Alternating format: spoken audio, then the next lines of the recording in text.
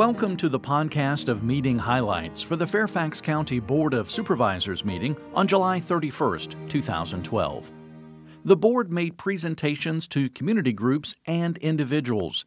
The board recognized Lawrence Walker for 28 years of service to Fairfax County Public Schools, Mayo Stuntz of Vienna for nearly 50 years of service on the Fairfax County History Commission, Suzanne Levy for 31 years of service as the Virginia Room Librarian at the City of Fairfax Regional Library, Johnny Karlinchak of Springfield for his initiative and outreach in the community following the derecho storm, Faith Kim and her father Bill for saving the lives of their neighbors, Mamie Biney of Lorton for being named the overall winner for the Midget Ladies Group at the 2012 U.S. Speed Skating Short Track Age Group National Championships, Eileen McLean for 27 years of service to Fairfax County in the Department of Planning and Zoning, most recently as the zoning administrator since 2006.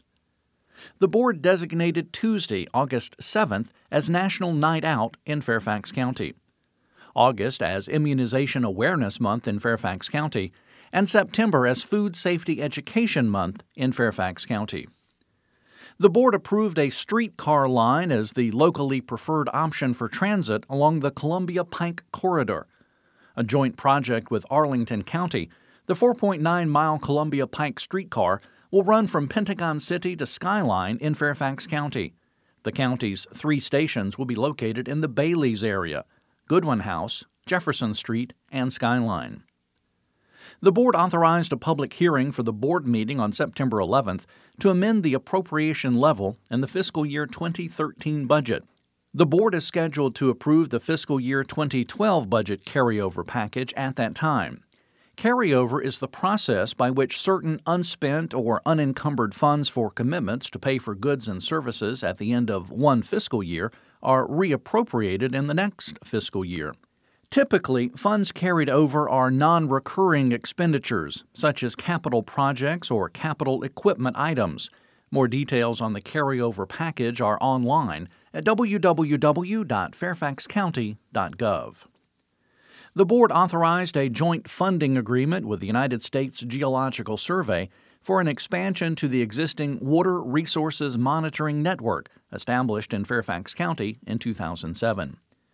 The board authorized the chairman to sign grant and consortium agreements that will allow the consortium of 7 Northern Virginia jurisdictions, Fairfax, Loudoun, and Prince William counties, and the cities of Fairfax, Falls Church, Manassas, and Manassas Park to receive Workforce Investment Act funds.